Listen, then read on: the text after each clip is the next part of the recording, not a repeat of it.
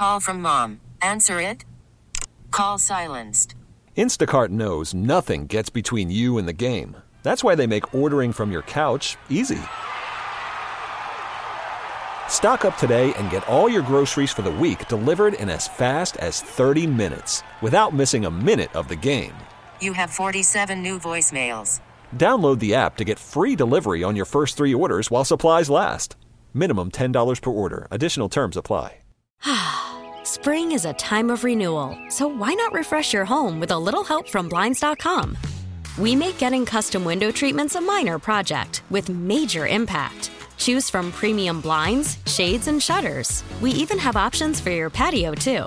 Blinds.com invented a better way to shop for custom window treatments. There's no pushy salespeople in your home or inflated showroom prices. Our design experts can help you find the perfect window treatments on your schedule. We'll even send free samples directly to you. Plus, we can handle the measuring and installation for you. Unlimited window treatments installed for just one low cost. And with Blinds.com, you'll always get transparent pricing. No hidden fees. Our free shipping and 100% satisfaction guarantee can put the spring back into your step and into your home, too. Shop Blinds.com right now and save up to 45%. Up to 45% off for a limited time at Blinds.com. Blinds.com. Rules and restrictions may apply.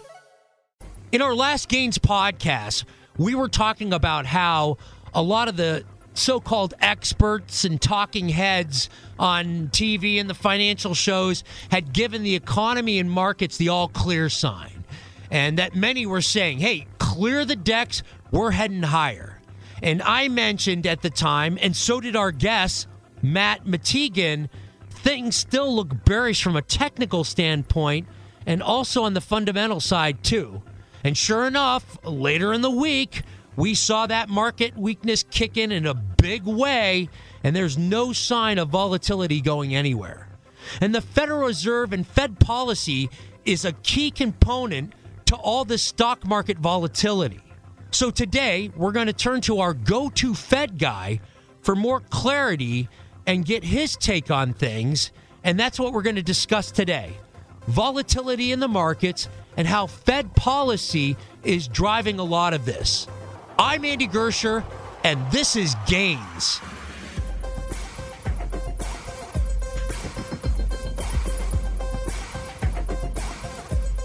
So let's bring on our go-to Fed guy, David Jones, chairman of DMJ Advisors in Denver, author of the book Understanding Central Banking. David had a career at the Fed, and as mentioned, he joins us often on the Gaines podcast and the Noon Business Hour to shed clarity on the Federal Reserve and Fed policy. David, so glad to have you on the Gaines podcast. How you doing? Just fine and delighted to be with you. Glad to bring you on because the Fed is a key component to what we've been seeing going on with the markets right now. And, you know, you were at the Fed and have a ton of experience with this. And we've talked about this before. Fed a little late to moving here when they said things were transitory when they weren't. And now they're a little bit behind the curve. And now we're starting to see fallout in the market. But kind of explain how this Fed policy is impacting stocks in a very big way, David. Yes, I'd be happy to. One interesting feature that I should mention up front is that I, as a Fed watcher, was spoiled by having my idol as Paul Volcker. I went through the experience back in the early 1980s of his anti-inflation fight and recall that we saw rates move sharply higher, mortgage rates 18.5%, short-term rates above 20%. You had to do that in order to beat down inflation, which was then just about where it is now. In no way am I saying that the Fed will have to go that far, but I do think that we need to use as a standard for understanding how to beat down inflation Paul Volcker's great success. And it was ironic that Chairman Powell referred to Volcker as his idol as well, saying that Volcker always did what he thought was right. The bottom line is that Chairman Powell's going to have to get busy. He is behind the curve. He was wrong, as you note, in calling inflation transitory. It's rising too high, and it tends to be built into the economy if the Fed doesn't get busy. Starting behind the curve, the Fed just has to keep going in raising rates. Over the last 20, 30 years, we haven't really seen the inflation factor in all of this, and that's kind of a fresh dynamic that I think a lot of investors haven't had to deal with. You know, if the markets and the economy were getting soft, you know, the Fed had the luxury of adding stimulus, reducing rates. This is a whole different dynamic. So explain why markets are getting beat by the Fed having to address this inflation thing, and why it's something we haven't seen since, you know, towards the beginning of your career. That's a critical point. You're doing well to mention it.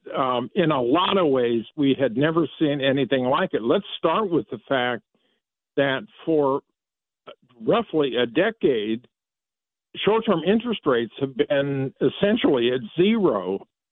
We have never seen credit that cheap for that long. And that's the starting point. The second point you so well make is that what was amazing about this 10-year, 8-month expansion in the economy we just went through prior to the pandemic is that inflation was unbelievably quiet during that period, subdued in ways that nobody dreamed could be possible. You had three factors that were at work there. One is global demographics, particularly in the West. Western advanced economies have seen their labor force aging, the U.S. included there, and that means the economy slows. That means there's a surplus of savings. It has important implications for low prices. The second thing is globalization, which I think is one of the most powerful forces at work. Everybody began to put together global supply chains, and those supply chains moved to low labor cost countries. So we had a spectacular performance in production worldwide with low labor costs, and of course that allowed inflation to stay low. And then all equally important was our high-tech revolution, which is by its nature disinflationary. So we had three big factors that we've never had before, along with extremely cheap credit. And that leads me, at least, to the next point, which is if you're a household saver and you can't make any returns on your savings account because interest rates are so low, it's almost natural that you begin to speculate in the stock market. And why not pick tech stocks? Because that's where the action is and will probably continue to be. And so no one realized how much of a bubble we saw in those tech stocks because of those special circumstances. You know, I talk to so many investors now, and they keep asking, hey, have we hit the bottom? Have we hit the bottom? Is this the worst of this? Is the worst over? Hey, I thought the Fed had our back. So, you know, if things get too rough, they'll just go loose monetary policy again. And I'm like, it's not quite like that. I mean, with the inflation the way it is, they really have to tackle that. I think real quick, explain why it's even more important for the Fed to tackle inflation than worrying about equity prices at this point. Perfect question. It all comes down to one word: credibility. The Fed has to prove itself. Powell has been a little shaky on that credibility scene, and that's one of the reasons why the markets have been the stock market has been so volatile recently. One day the market thinks Powell is going to do the right thing. The next day the market thinks Powell is way behind the curve and won't have the guts to follow through as Volcker did in finally killing inflation and particularly inflation expectations. So it's a big test for Powell. You're absolutely right that many in the market who have never seen an environment of rising interest rates are quick to say, well, Powell can't go through with this. You know, he has to worry about the stock market, has to worry about the possibility that the collapse in personal wealth because of declining stock prices will cause consumer spending to pull back. And I'm just sure the market participant would say that Powell will panic when the economy slows. But if you listen carefully to him recently and go by his words at least, Powell says, look, we're going to do everything in our power now, having started behind the curve, to raise interest rates enough to make inflation cool down. And we're going to keep at it. We'll try to have a soft landing, but if we can't have a soft landing because inflation is not coming down, look out, because I'm going to tolerate a recession if I have to, because my credibility is on the line. That's how I would state Powell's reasoning at this point, belatedly. With all this in play, then the second question is, well, how much farther do they have to go? You know, we're going to have to see some deterioration from the consumer, I think, before they can back off. There's got to be some things that have to happen here. So just from your experience and watching this for a very long time, how far are we away? How much more do they have to go to get a handle on this realistically? Well, I was trying to do some numbers actually quite recently with regard to that particular issue. I think if we take what the Fed is planning to do, remember we went up 25 basis points or a quarter of a percentage point in March. Then we went up 50 basis points or half a percentage point in May, and the Fed has said that we're going to go up by another 50 basis points in June and another 50 basis points in July. But even with all of those rate hikes, the Fed is still not exactly at neutral, which, remember, that's where Powell has said he'd like to be by late this year. So, you know, I'd say we might have to see another at least 25 basis points in September and another one in November. If you have that, it will mean that before the end of the year, Powell gets to neutral. I think that would be around 2.5%. And I think he will pause perhaps at that point and see if there has been any effect on inflation. But my view is that he's going to have to go substantially above neutral in order to have some effect on this inflation process. We can talk about how the summer is going to look, but I think it's pretty grim, and I don't see any major reduction in that extremely hot pace of inflation until very late this year, perhaps even going into next year. So the answer is neutral is not going to do it. Getting up to 2.5%, we're probably talking much more like 3 to 4% in terms of the Fed's target rate for the federal funds rate. So the Fed has to go into restrictive territory, and above neutral is an interest rate concept where the Fed rate level neither stimulates nor depresses the economy. We've got to go way beyond that in order to have any effect. I want to mention at some point in our conversation how this summer looks. And that's what we're going to talk about when we get back from a quick break here. Hey, be sure to subscribe, follow, leave us a 5-star review on Apple Podcasts, if that's an option for you. I've been told that's podcast gold. And as always, subscribe and turn on those notifications so you know when a new Gains episode drops. We drop Gains episodes on Wednesday and Friday mornings. We'll be right back after the break. Worried about letting someone else pick out the perfect avocado for your perfect impress them on the third date guacamole? Well, good thing Instacart shoppers are as picky as you are. They find ripe avocados like it's their guac on the line. They are milk expiration date detectives. They bag eggs like the 12 precious pieces of cargo they are. So let Instacart shoppers overthink your groceries so that you can overthink what you'll wear on that third date. Download the Instacart app to get free delivery on your first 3 orders while supplies last. Minimum $10 per order. Additional terms apply. T-Mobile has invested billions to light up America's largest 5G network, from big cities to small towns, including right here in yours. And great coverage is just the beginning. Right now, families and small businesses can save up to 20% versus AT&T and Verizon when they switch. Visit your local T-Mobile store today.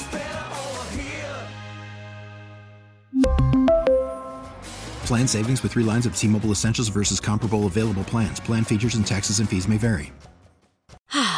Spring is a time of renewal, so why not refresh your home with a little help from Blinds.com?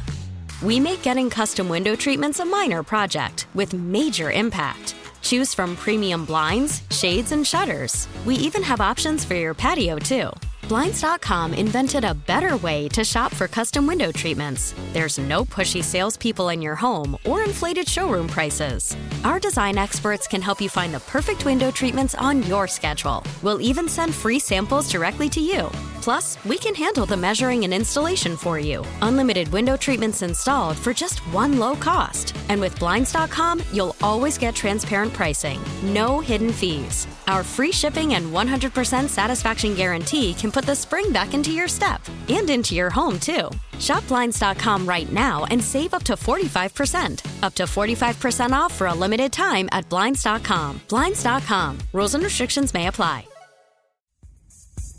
Back with David Jones, chairman of DMJ Advisors out of Denver. His book, Understanding Central Banking, a must-read. Check that out. I've been told by a number of economists that they think that end of summer starts getting a little tricky, and things at the end of the year could actually not look very good in the economy. I'd love to get your take. And my real quick question, too, is could the Fed go ahead and go maybe more than 50 basis points in the next to get a kind of a jump on that? What do you think their next move, what do you think they should do? We talked 50 basis points, but what if they went a little more aggressive and tried to get on top of this? And then how is this all going to play out going into summer? Again, you make an excellent point in that.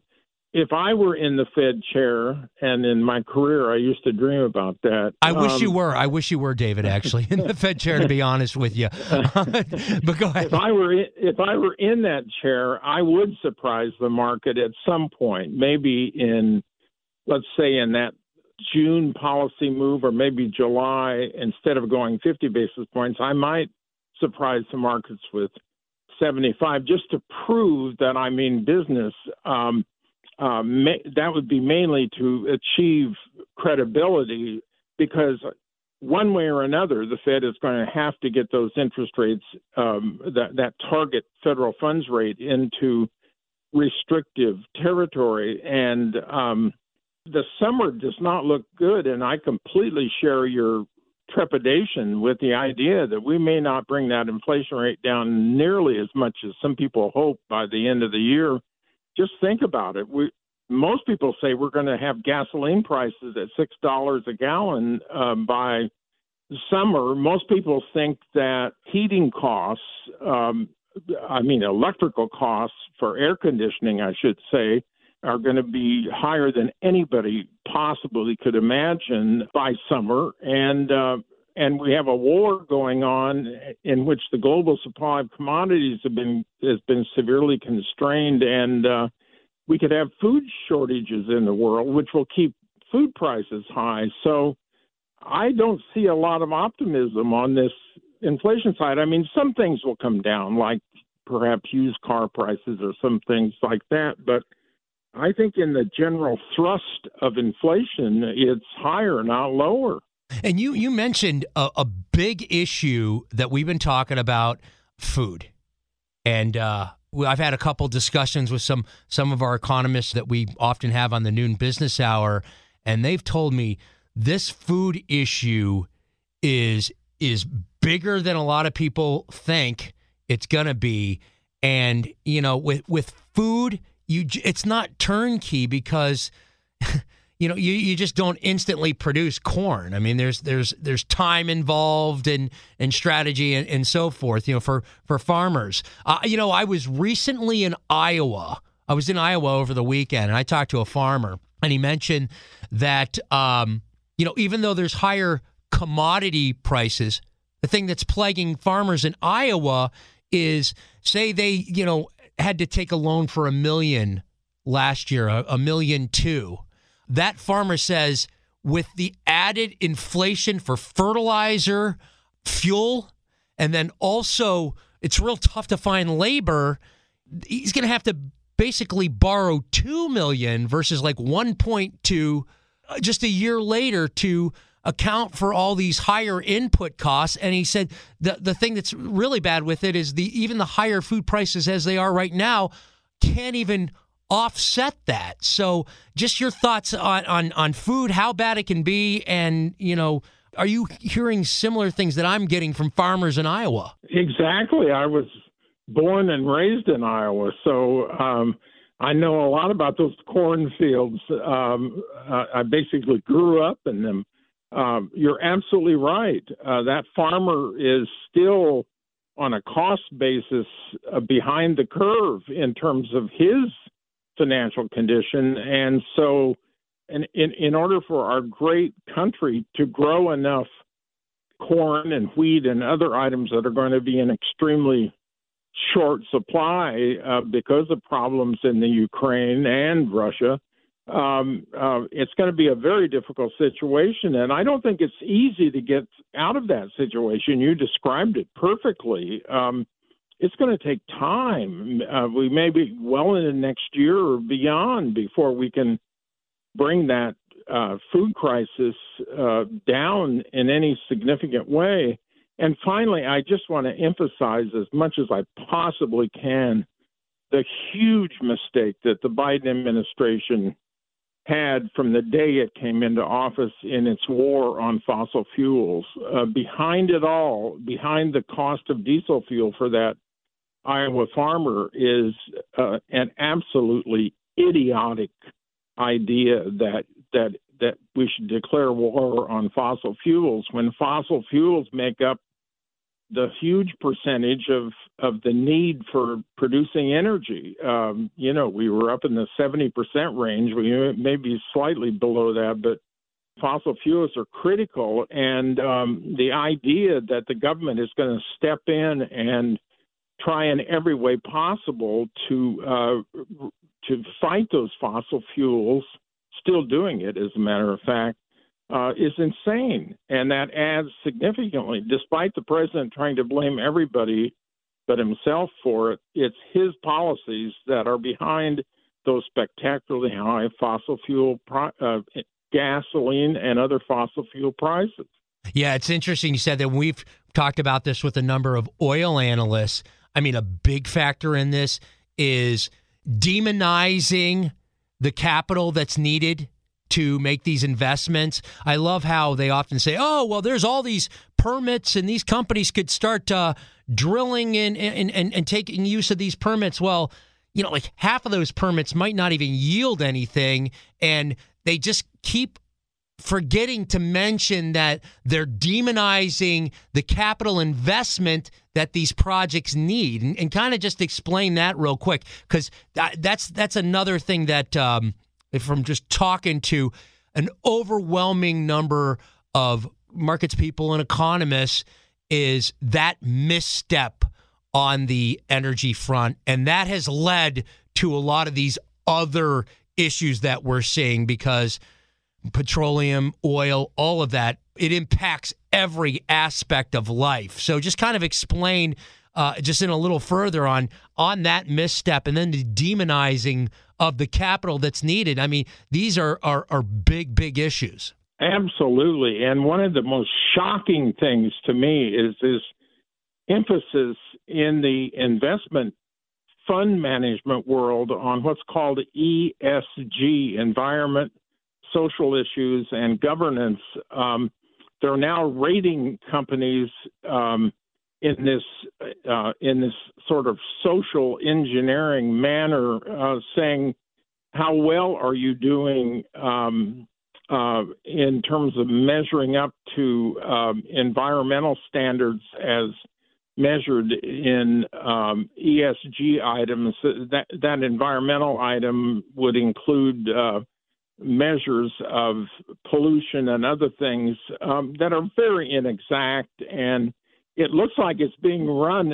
Have you seen that commentary by Musk on the fact that some of these huge investment funds, as you so well suggest, are pulling away from fossil fuels in allocating investment funds because they're not measuring up well on these social and liberal issues that are involved in this ESG. And Mr. Musk highlighted that today, I think. It's really interesting because that's really not what the Fed is created to do. And the Fed is monetary policy and employment. I mean, go through real quick as we get into this.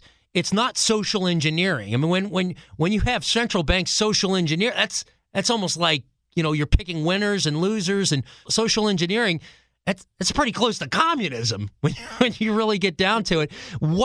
Explain the Fed mandate and what they really should be doing. You know, if you want to change the world socially, you do that through legislative and laws and different, you know, projects and that kind of thing.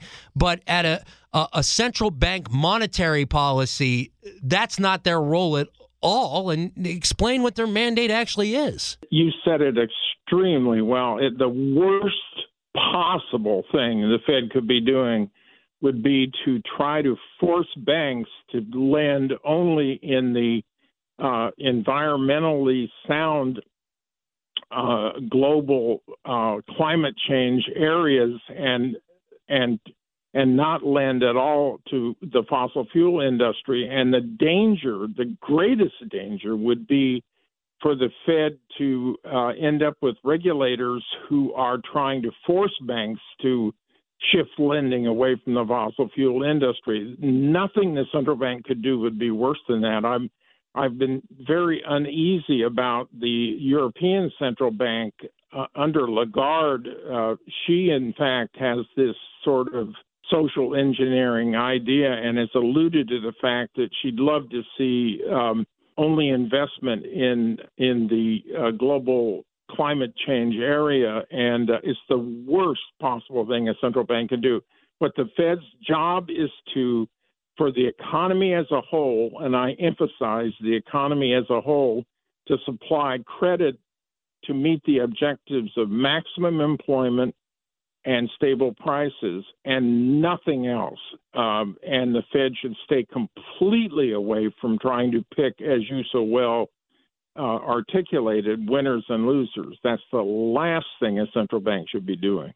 Well, and you talked about Europe. We certainly wouldn't want to follow their lead. We saw their mismanagement, Germany and others, mismanagement in energy, and that has led to, you can make a case, that has led to a lot of the issues that we're seeing in Ukraine right now. Europe and some of their policies have led themselves to be overly reliant for years on Russian energy.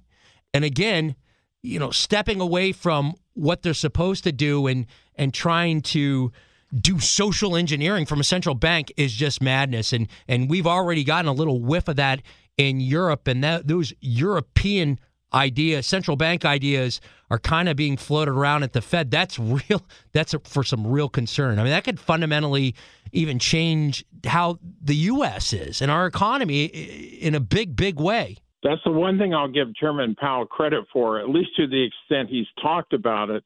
He has emphasized that climate change is in the government's hands and the Fed should stay away from it. But he's under a lot of political pressure. His reappointment was held up because of politics.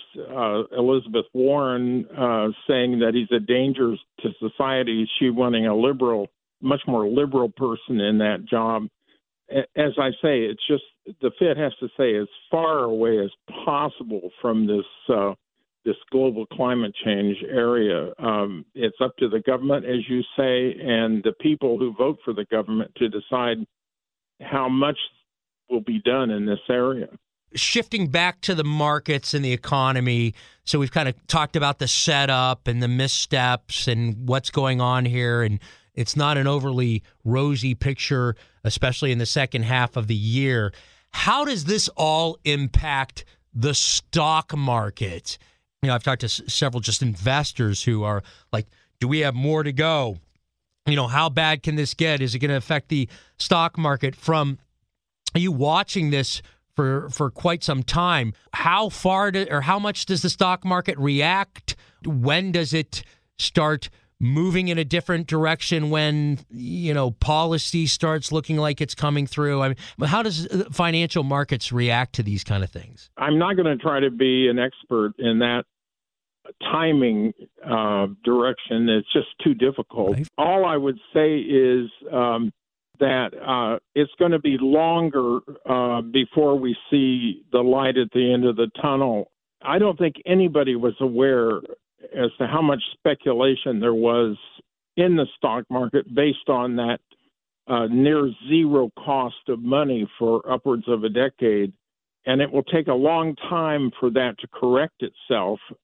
I'm not saying there won't be rallies in this bear market, right. And we've already seen some of them, but I think it's going to be a long correction phase. That's the bad news. I mean, we're talking about a year or two instead of, you know, the next 2 or 3 months, which, as you so well point out, many of the market participants are hoping to see light at the end of the tunnel sooner rather than later. It's just not going to happen that way. I think the market is going to go through a major stage of readjustment, given the likelihood that the Fed is going to have to, as I said, push interest rates sharply higher. I would bring out a piece of good news in the sense that it looks like the high-tech stocks are getting hit the hardest as interest rates go up and the present discounted value of future cash flow from those tech stocks is hammered in a rising interest rate environment. But I do think that our technology sector, which is our guiding light as far as I'm concerned, is here to stay. So once we pull out of this nosedive in terms of stock prices, whenever that may be, I think we can still hope that the technology sector will be a highly important source of strength in the market. But I think that's a lot further ahead than many people currently realize. Technology leads to lower inflation in the long run, and that's one of the silver linings here. Explain that, because technology leads to being more efficient. You know, that's not going away. And when we have the next, as things correct, technology will be the leader in that efficiency. Just explain that just real quick. Well, technology is the key here. And if you want to look at the degree to which an economy can grow on a sustained basis, you have to look at the word productivity. That's the key. Technology has brought us efficiency and higher productivity. Productivity is measured as output per worker hour, and essentially the speed which our economy can grow depends on how fast our labor force is growing and how fast productivity is growing. You put those two things together, we've been growing slowly and more recently, but our potential for growth is great. Technology, artificial intelligence, the cloud, all of these unbelievable advances, the internet, all these advances in the technological area should lead to much higher productivity. We tend to run around 2% per year productivity growth. We were 3% a year when we were in the middle of the first wave of the technology revolution in the period from 1995 to, let's say, 2005. But we can hope for a long period of greater efficiency because of this technology revolution. And so there's no reason why we can't see over time a significant increase in productivity and thus great potential growth in this economy. You mentioned globalization before. We've seen some of the dings that globalization has taken with the onset of the pandemic, which has led to a whole bunch of supply chain issues. Do you think what we've seen here recently will maybe pull back from the whole globalization thing that you had talked about that was a driver before, when maybe some production is being brought home, and is there a new dynamic there? Yes, definitely. I think the emphasis on globalization, which was so great earlier, is now going to be reversed as a result of the effects of the pandemic. Also, I don't know how you see it, but I see the labor market as being very different post-pandemic than it was before.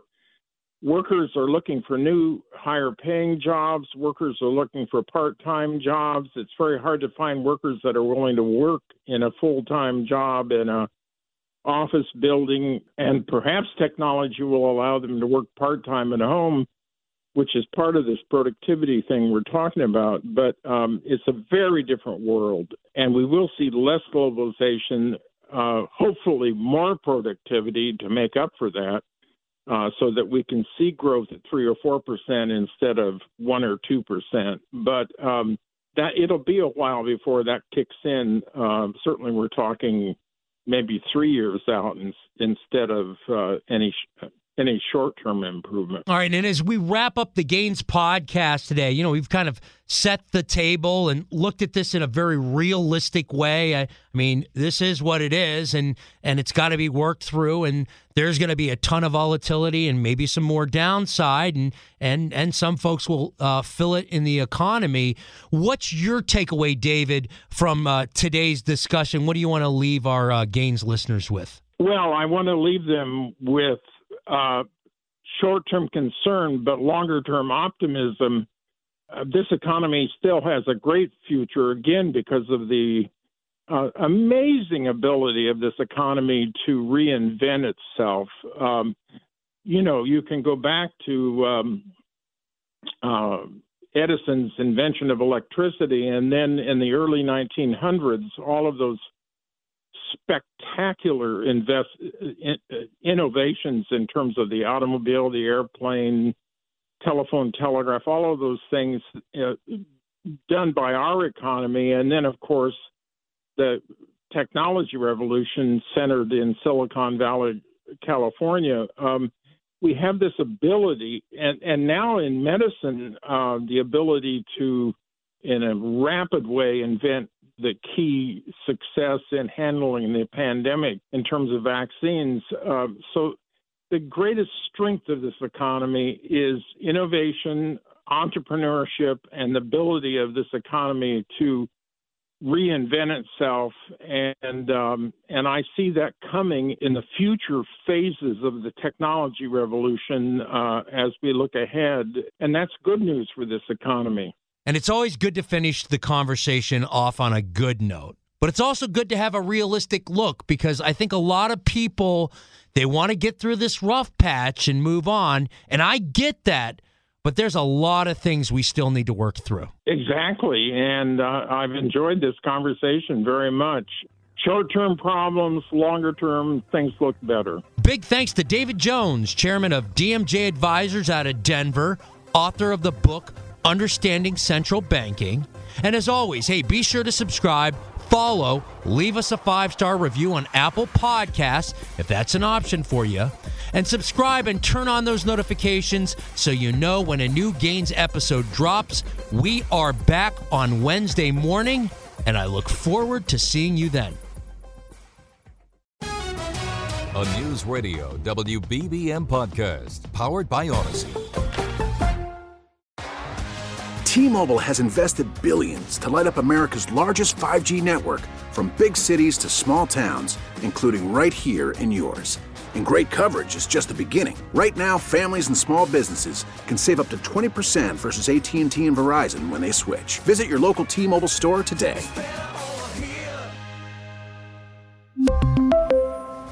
Plan savings with 3 lines of T-Mobile Essentials versus comparable available plans. Plan features and taxes and fees may vary. Spring is a time of renewal, so why not refresh your home with a little help from Blinds.com?